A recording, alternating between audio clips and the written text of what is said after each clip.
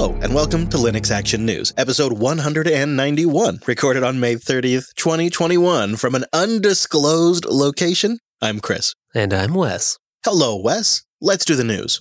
And we start this week with a follow-up to the Freenode exodus we discussed last week. As we record, there have been a number of new developments. After the staff revolt, Freenode management took over hundreds of IRC channels for what they called policy violations. Essentially, channels that referenced moving to LiberaChat were seized and re-permissioned. This just seems like really weak sauce on Freenode's part. 700 channels being impacted, that's a major blunder. And it sounds like a poorly written script just went loose and caused lots of problems. And it doesn't make one confident that the new team running this thing has the experience or ability to run a large-scale IRC network. To make matters worse, the new management seems to be a bit, fluid in their interpretation of the network's policies. Several days ago, Freenode modified its off-topic use policy, forbidding inappropriate advertising, to read, Off-topic channels are required to act in good faith in accordance to the Freenode community as a whole. And went on to define inappropriate advertising to include, quote, unused channels for the purpose of polluting the channel list results. Or put another way, I think they're saying empty rooms that are just pointing users to another server are not permitted. So it appears, at least for a while, that the new Freenode management had chosen to interpret its rules in a way that basically disallows the promotion of competing services or networks. But as we record today, the policies have been updated again and no longer include that specific language, instead just listing advertising more generally. In response to the criticism of the channel takeovers, the new king of Freenode, Andrew Lee, posted a global notice across the network stating, in the recent policy enforcement, some channels were erroneously included. We greatly apologize for the inconvenience. Now, I'll just say that this has been a very complicated story since we started covering it, and it's definitely warranted a bit of a wait-and-see approach until more details could come to light. But right now, we've waited, and I think, unfortunately, we're seeing. I mean, even if you kind of interpret these actions in the most charitable light possible, as you mentioned, Chris, it's kind of just sloppy. It doesn't give me a lot of faith that these new stewards are in it for the best aspects of the community.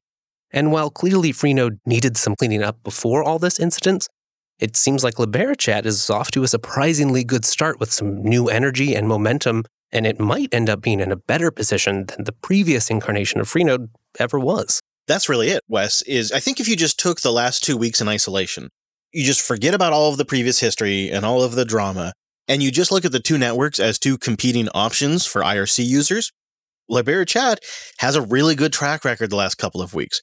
They have scaled up in response to an inundation of users and new rooms. They've also been keeping up, for the most part, with support tickets and communicating through social media outlets in a way that has been consistent and welcoming. And over on the Freenode side, there continues to be decisions that were apparent accidents that maybe didn't mean to be done, but just oops, everybody got upset and more people left. And that has been a pattern we're seeing over on the Freenode side now. And I think there's a statement that Andrew Lee gave to the Register and it's a longer statement, but a part of it that I think really encapsulates where Mr. Lee's head is at. I understand the frustration these people feel after making decisions they regret. And if my being a target of their attack gives them purpose in life, I'm very happy and honored to be able to give them such purpose. I don't know how all the damage an attack on me helps push their agenda, though. The battle I'm fighting isn't about me. It's about Foss and the internet. If that just doesn't give you a little insight into where Mr. Lee's mindset is at, he's the victim in this scenario. And I think just looking at LiberaChat 2 weeks on, I'm pretty impressed, Wes. Realistically, I've been thinking, what should Jupiter Broadcasting do? Like, should I move from Geekshed, which has been great, to LiberaChat just to take advantage of the fact that a lot of our listeners may have set up connections to LiberaChat now And we'd like to be in on that conversation and hang out with all of our friends in the free software community. And I've been thinking about it because it's just, I don't know, it's fun to see excitement in some ways and people using IRC again. But then part of me thinks maybe I should stay on GeekShed because maybe it would be great to have multiple large IRC networks and not just one large IRC network. That's one of the beauties of IRC is it's an open protocol. It does seem like they've got some great momentum going. Volunteers who've stood up, helped organize things in an atmosphere of confusion and chaos. And of course, with this exodus we mentioned, they've got some new converts over to their network. Folks like Gentoo, Fedora, and Ubuntu all having jumped ship and finding a new home over on LiberaChat. I still think there's a bit of a wait-and-see aspect here, though, because really, in the IRC world, it's the community and the users and the channels that are going to decide what happens here. Good news, everybody! Pwned Passwords has gone open source. Now, if you're not familiar, Pwned Passwords is the password search specific feature for the Have I Been Pwned service, which aggregates all kinds of information from those data breaches that are always going on and tries to let you know when your information has been breached. Since its inception, it's really grown and now serves close to 1 billion requests per month. We should be clear, though, because it's a little confusing.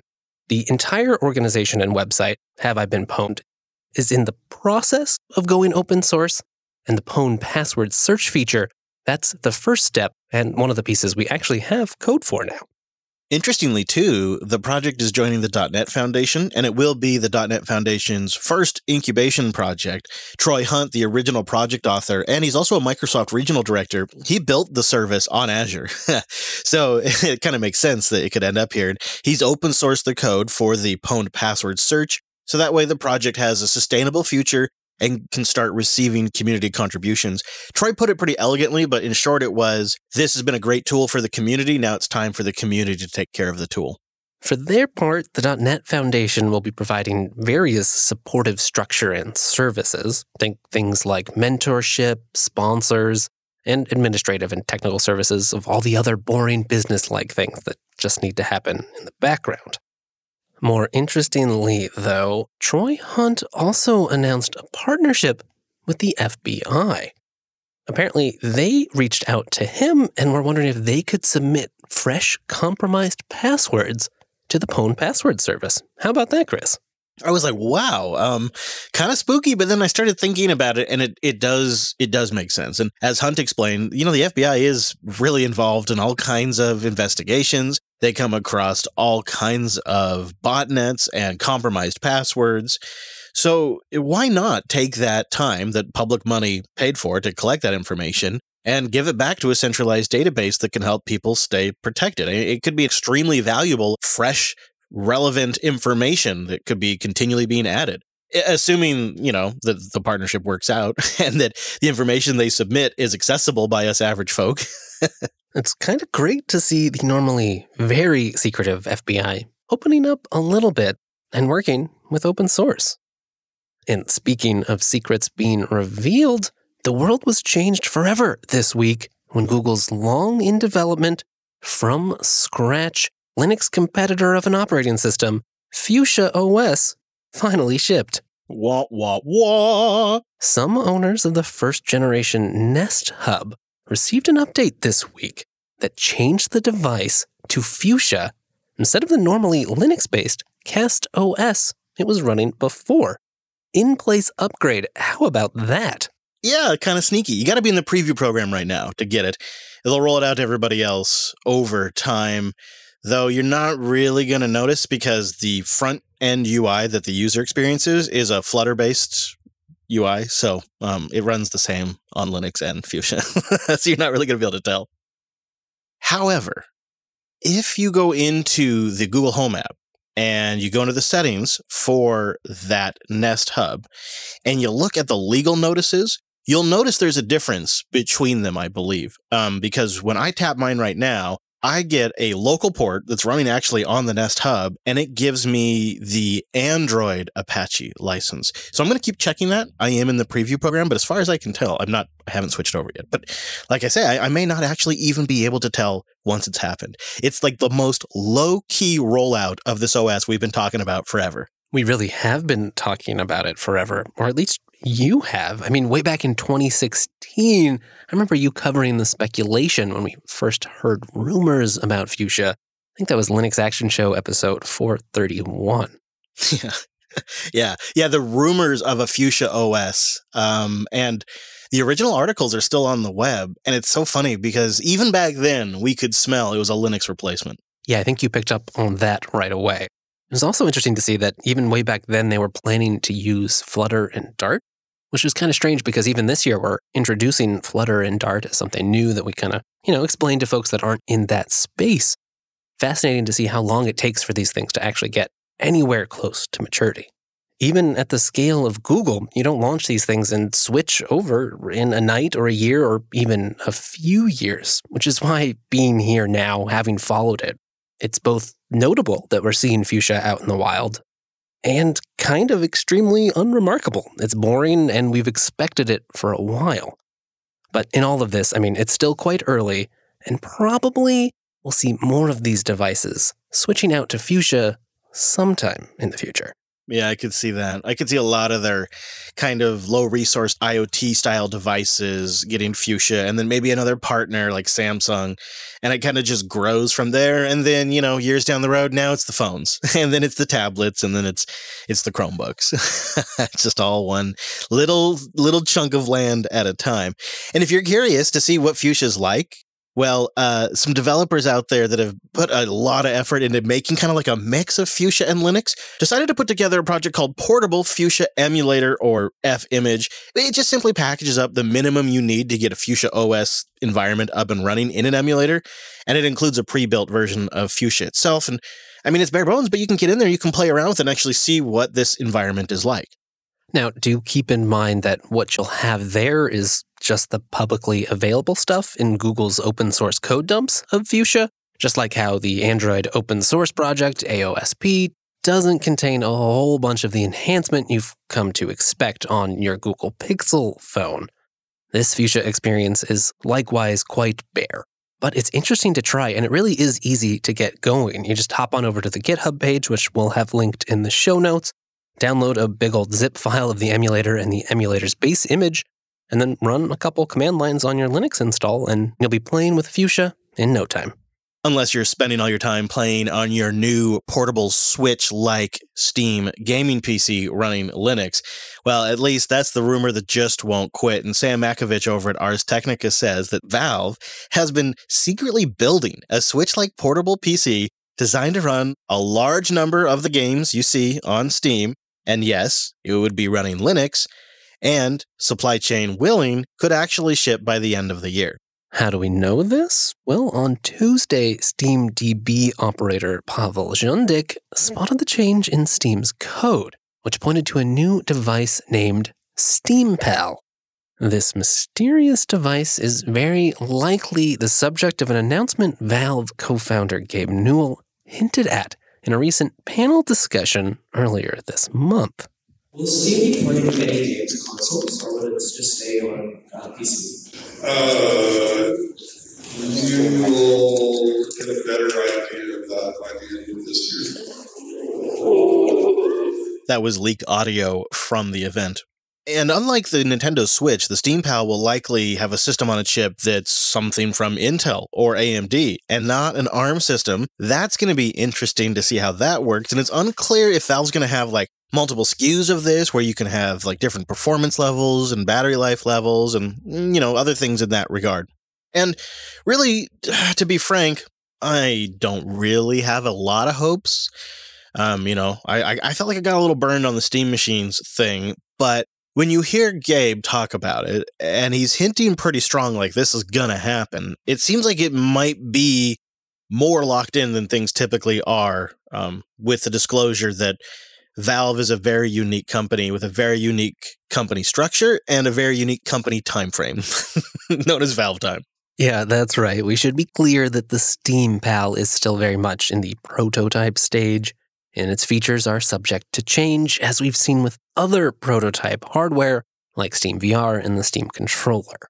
But it does seem like the Steam Pal is being built with Linux in mind, which makes a lot of sense when you look at the investment Valve has made in Linux and gaming and compatibility and Proton. They really put a lot of dollars and time into this. And you could kind of see how passing on a per-device cost for something like a Windows license wouldn't really play in a price-sensitive mobile gaming market. I would like to thank two of our sponsors for making this episode possible, and we start with Linode at linode.com/LAN. Go there to get a $100 60-day credit towards a new account, and of course, you support the show. Yeah, $100. And no matter what skill level you're at, noob or total expert, you're going to be happy with Linode. They are the largest independent cloud. Right there, that's worth it. 11 data centers around the world. Right there. I love it. Super fast networking between the data centers and to the internet in general. Really quick SSDs. Their dedicated CPU rigs are crazy fast. They have dedicated GPU rigs, and the value is there. It's 30 to 50% cheaper than quote-unquote big cloud. And Linode started in 2003. They've been doing this for like ever in internet terms. Like when Linux was still figuring out how to do virtualization, Linode was there. They're like, all right, let's go. Let's figure this out. Let's build something. And they've stuck with it, and they've refined it over the years, and they've made it fantastic. Now here I come along. Like a couple of years ago, I discovered Linode. I'm like, let's give it a go. I've heard about Linode forever. I've seen them at tech events, specifically the free software open source community events, obviously. I've seen them sponsor some of the projects that I use and love. So I knew about Linode, but I hadn't tried them before. I tried them, didn't have a $100 credit like you get when you go to linode.com/LAN, and I was blown away. It was like, when you live in the uncanny valley of hosted services where it's like, it's really good. It's like 90% of the way there. But every now and then, I got to do something that is just sort of outside the box. And that's where they kind of land in that uncanny valley. Linode, it closes the gap. It really does. It is everything I need. And then they back it up with amazing 24/7 customer support by phone or by ticket. And their easy to use powerful cloud dashboard makes it totally simple to take advantage of other services like their S3 compatible object storage, which Jupiter Broadcasting just uses the absolute snot out of. They have cloud firewalls, and they have simple one-click application deployments. If a project you work with, or a company, or maybe it's a social event or religious event, and you want to get into live streaming, but you don't really want to participate in the YouTube slog or the Twitch swamp, you ought to check out their one-click deployment of Owncast, which is Twitch in a box, and you can just go through their super easy-to-use setup wizard. They'll deploy the Linux stack, and they'll deploy Owncast, and then it's all set up to update from the repos. It works really great, and you got Twitch in a box. You can also roll a machine and do PeerTube. That's the way I go, but you gotta appreciate projects like Owncast, too, that make it so much more approachable for people that are a little bit more casual about this kind of thing. So you really gotta go check it out for yourself, and that credit, that $100 credit, that's something I didn't have. I was on the fence. And if I would have had $100, I think I would have started using Linode a lot sooner. So go to linode.com/LAN. Get that $100 60-day credit on your new account and support the show and make it possible for this here humble podcast to be free for everyone to listen to. linode.com/LAN. Also, a big thank you to my mobile provider. My mobile provider for years. Go to linux.ting.com and get $25 off amazing wireless rates. If you're sick of paying for cell service, and I can't imagine that you're not, you really should go see how much you can save and then take $25 off that at linux.ting.com. I really like Ting's new simple plans. I've been around for a while, so I've seen them try a couple of different takes at this, and with this new generation of Ting plans, they've just nailed it. I'm going to tell you about their Set 12 plans, but I encourage you to go to linux.ting.com and check them all out. But what I like about the Set 12 plan is it gives you 12 gigs of data. All right. Now, if you sync your podcasts and your music before you get on the road, 12 gigs of data is a ton to work with. But here's what I love, because it's $35 a month and you get unlimited calls and texts. Right? So 12 gigs of data and unlimited calls and texts. And then you can add data, of course, and they have other plans. I mean, you can just go to town with the data if you want. They got plans for that too. So there's a perfect fit for you. But I think that Set 12 is really clever. If you're just smart about how you use your data a little bit, you could really save. I mean, $35 a month for a phone bill is just, when's the last time you've seen that?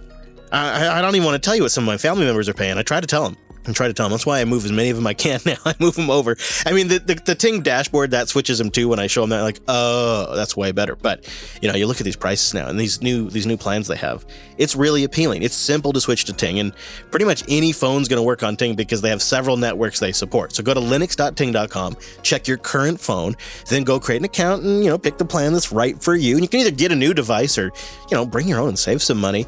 And then Ting's going to send you a SIM card. If you keep your phone, they're just going to send you a SIM card. You pop that in, and then like a couple more minutes after that, you go through their website and you're done.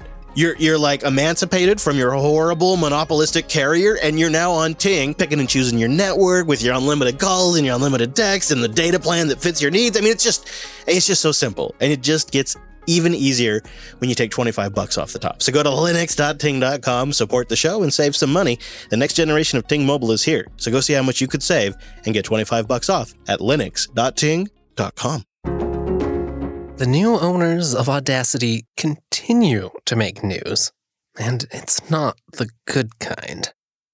This week, they announced a contributor license agreement will be added to the project, also known as a CLA for short.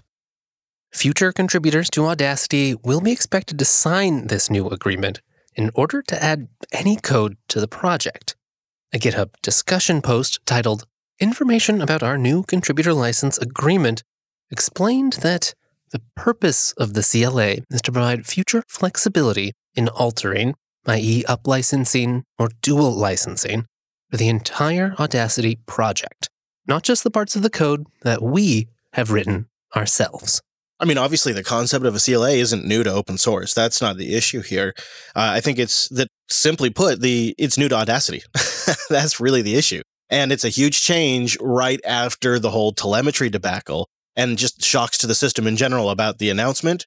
So that's sort of while everybody's still reeling from that. And unlike the quote-unquote fake news telemetry announcement, the CLA has had some, but not nearly as severe of a reaction. And it seems like the messaging has been left to Audacity's new boss, Martin Curie, to just gather feedback, quote-unquote, but really his contributions to the conversation have pretty much just been...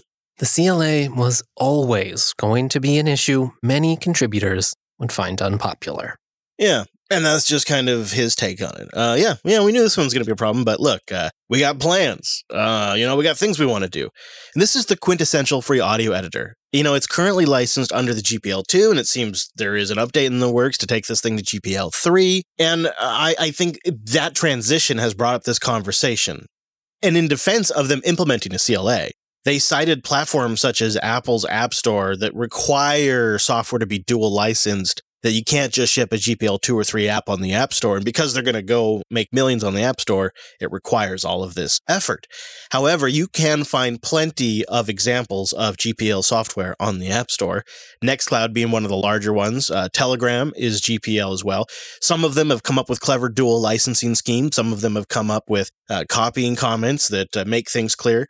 But I feel like you can find hundreds even. I'll link to a list of hundreds of various open source licenses that we know that are in the App Store today and don't have CLAs. Some of them do, but there's clearly been proof in the public that it's possible. With the challenge being here, of course, that Audacity is such an old project, lots of contributors, et cetera, et cetera. But, humanity is good at solving hard problems. Yeah, there's a lot of things going on here, and I think there are some, let's say, adversarial readings of the initial post sort of explaining the motivation for the CLA. And yes, a CLA is not required to get a version of Audacity into the App Store. But I think some kind of relicensing is. Right now it's GPL v2+, which means it could be interpreted as GPL v3 as well. And you're right, Chris, there are definitely some GPL projects up on the App Store, but all the licenses of those, well, it's not really clear. Telegram claims it's all GPL v2 for the client, but there's actually no license file in their GitHub repository for it, and there are some open issues questioning just what is the license here. And as you mentioned, Nextcloud, well, they had to update things and actually add a specific exception to the license, which I think technically changes the license from being GPL to being GPL plus exception. To do that in Audacity's case would require kind of the same effort that they're doing with the CLA, namely going back, finding all the contributors who've got big major chunks of code in the code base and getting them to sign off and agree that, yes, okay, we're okay with changing the license for the code we contributed and adding this exception. So I think there's one version that you can understand from the project's perspective or from a business perspective of you're taking the time right now to go through and contact and find all these contributors, get them to approve this change. In some ways, if you think you ever might need to do something like that again, it kind of makes sense to get this done with the CLA so that you have that option and don't have to repeat this in the future. Again, I don't think it's necessary, but you can see how if you're already making that effort from the business perspective, it makes sense to get things more in your control. Right, and they've gone through a similar process with their MuseScore application. In fact, they even talk about maybe potentially they could, the applications could share code at some point. This could mean that Audacity could have VST3 support. And so when you lay it all out there and you make a pretty good case, I say I'm all for the CLA, actually. But what I'm also all for is a community fork of this thing. I'd like both things to exist.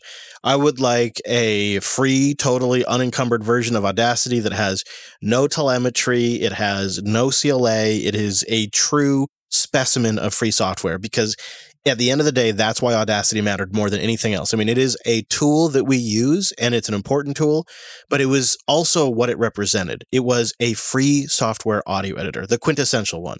And I feel like that on its own is important and should exist. And so I would like to see a fork happen. And then I would like to see Audacity proper, whatever you want to call it. Go on, add your telemetry, add your CLA, add your VST support. Share UI code and whatever between Muse and this. I don't care. Let's see where it goes. Have at it. You've done your purchase. You now own it. You can control it. Do what you like with it. But I'd also like the fork to exist and see where both of them go. And that's the beauty of open source. You're right. I mean, relicensing aside, as long as this thing is out in the open, no one can really take it away from us. And the flip side of that is reading through the discussions on this commentary, on the discussion post on GitHub. It really is quite interesting. There's a lot of names you might recognize in there. If you're at all curious about this, folks like Hector Martin or FalkTX, the notable Jack and Carla and Katia developer. And one of his comments really stood out to me because he sort of mentioned he'd thought about contributing to Audacity before, and I don't think he loves there being a CLA. But he listed some of the reasons that, it was hard to contribute to Audacity, problems even just getting it to build on Linux. And when you go look at some of the commits in just the recent past couple of days, the past few weeks, those are things that this new team is clearly putting effort into. It's hard to say. I am of two minds because the GPL especially and CLAs, it's a little bit of a weird mix. But if this actually means a lot of new core development for Audacity, it might just work out for the best. And I totally appreciate that the situation was easier for Nextcloud to deal with because they were a newer, younger project. They could get access to the developers that were active, and Audacity has a much longer legacy than that. But I can't help feel like there's a bit of a shared theme between our first story and our last story. Freenode also involves a takeover that kind of comes in strong. Maybe they don't fully appreciate and understand the community and interact with the community in a way that really is successful. And there's a bit of a shock to the whole thing too, which I feel like happened in the Audacity case. These parallels are playing out at the same time. And I feel like it tells us a bigger meta story about corporate governance and free software project takeovers. And it seems like the lessons still haven't been learned. You and I have some firsthand experiences with mergers and these kinds of mixes, and sometimes they can go well and sometimes they can go wrong. And I think we're kind of seeing a couple of them happen at the same time right now that make me really uncomfortable. And it makes me feel like if people just were a little bit better about managing community and interacting, a little more open to doing things in a different way with a different culture than, Bill, this is how the business does it and this is how the lawyers tell us to do it, so we're always going to do it this way. And maybe being a little more receptive to how the free software community works. Like just those basics, Wes. Just those basics, Wes, would make such a huge difference in these transitions. And it's funny we're seeing them play out at the same time, in my opinion. No, you're absolutely right. But I think it's kind of a little bit on both sides. And it highlights the tension between, open source and the community and the grassroots nature of it, and the business side, which often provides a lot of the funding and, of course, leverages open source to no end for their own profits. And that's where it's hard. We have a lot of discussions about how do we fund open source development? How do we make sure that the free software we use and love and rely on keeps going? But we seem to then also throw up a lot of barriers when there might be some interest in funding it. I don't think we have a solid idea yet of exactly how we want these different but aligned communities to really work together in the long run. It is an age-old problem. Sustainable development and funding of that software development, which is inherently expensive, and the freedom and flexibility to be a free software project that truly is about its users first and not monetization. And it is such a tricky balance to get right. And we're watching it play out right now on two really important backbone pieces for the open source community: Audacity, the audio editor, and Freenode, the chat network. But looking forward, it seems that Tesla is looking at funding some Linux development. They have an opening right now for Linux game development at Tesla. The job post that we found reads, Some of you might have heard our dear Techno King is bullish on games and making an awesome platform for all gamers in Tesla vehicles. The latest Model S on our website can give you a hint of what we're aiming for in terms of platform compatibility. Sorry, can't divulge much more for now. The Tesla Infotainment OS and platform software are based on a standard Linux. So, of course, we're interested in helping the gaming community make Linux gaming excellent. yeah, they have several open Linux positions. I knew that. And we'll link to this one just because gaming is so funny. And it's so funny when you think of a car company picturing the user playing games in their car, but it's obviously a way to kill time while you're waiting to charge. Why not? I mean, you got maybe 20 to 40 minutes you need to charge up your car at a supercharger or something. Maybe you're on a road trip. Get out, stretch your legs, and then you got a few more minutes to kill, so why not do some gaming on your huge Ars Tesla screen? I love it, Wes. Sounds like they're looking for candidates with experience and excitement for building open source software based on open source stacks, things like Linux, Mesa, Vulkan, OpenGL, and hey, maybe you even have some experience with Proton, Lutris, or Wine. They also note they want folks who are happy and willing to contribute back up to the community. I wonder what kind of Tesla-authored commits we might be seeing. I say it's going to be a flop, Wes. I mean, who needs this when you're going to have your Steam Pal with you in the car, right? Who needs any of that? But whichever one of these mobile Linux gaming monsters ships, and of course, all the other things that happen in the world of Linux and open source, we'll let you know right here every single week. So go to linuxactionnews.com/subscribe for all the ways to get new episodes. And linuxactionnews.com/contact for ways to get in touch. You digital nomads out there, don't miss this week's Linux Unplugged. My guest tells me how he learned Linux and built a total automation system in his school bus that he's converted into a home. It's an incredible journey of learning, and it will be in Linux Unplugged, episode 408 at linuxunplugged.com/408 when it publishes. As for us, we'll be back next Monday with our weekly take on the latest Linux and open source news. Thanks for joining us, and we will see you next week.